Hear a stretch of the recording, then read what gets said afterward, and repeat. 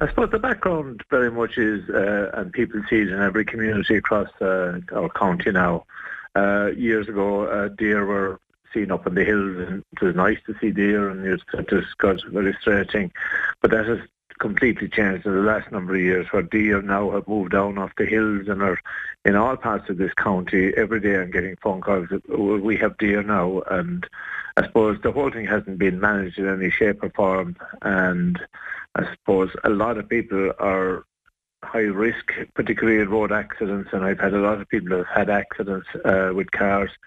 Luckily, no one fatal, but there are near misses every day, and I think at this stage we do need to have a management plan for how the deer population is managed in terms of culling and how that is seen. I suppose as part of that, there's a consultation period where the department have introduced a survey that they're trying to get the feedback from the communities and from the individual farmers in relation to different aspects of this.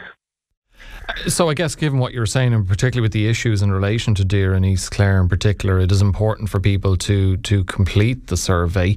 What is involved in the survey? What kind of questions have they been asked to complete? Well, basically, it's not a very onerous task to complete the survey. You have to go onto the Department of Food, Marine and Agriculture, Food and Marine, and actually link into their website, and you'll find the survey. I suppose the questions are very clear in relation to the impacts of the deer increased numbers in rural Ireland, and I suppose there's a number of questions being asked about road traffic, damage to properties, damage to infrastructure, threat of TB, all that sort of thing.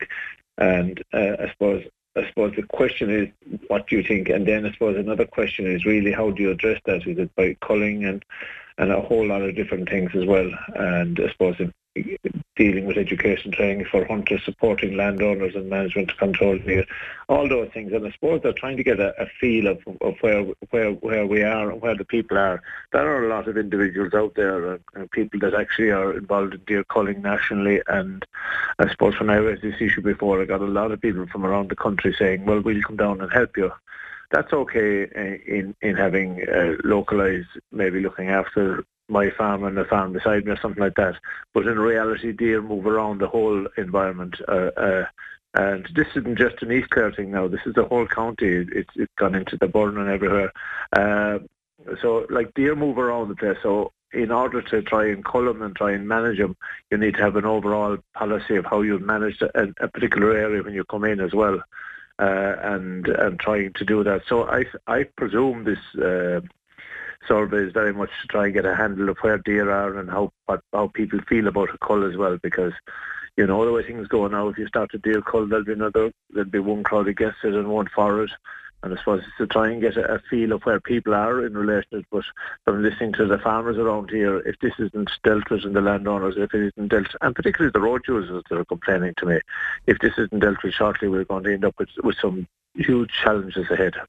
Okay, no doubt there are plenty of people who will want to have their say in relation to the deer management strategy, but the window of opportunity for them to have their say is closing fast. Pat, how long do people still have to complete the survey and send it in? And I think there are a lot of calls in the door and from independent TDs, and there's one I'd support myself very much, is to extend that period. But in the absence of it being extended, this Friday at 5 p.m, this Friday the 10th at 5 p.m. is the closing date. It'll only take a minute or two for anyone to go online, and I would encourage maybe older farmers to get their sons or daughters or somebody to do that. The more people that take part in this survey, the more of the feedback we get in terms of the issues that are on the ground. And I have a number of people ringing me, telling me just to say they can't get on, and I've been trying to advise them how to get on to their kids and try and get somebody to do it. And it's a very important thing for us and how we fulfil our requirements in terms of deer management going forward, because it's an issue that has to be definitely dealt with. I was up in Dublin there fighting the issue of the hen harrier, and I raised the issue with the minister about this, and I think it's a national issue as well as much as a local. So hopefully we'll get to the point where we actually get to manage the deer population, and I'd say through a cull really in the long term is the only way.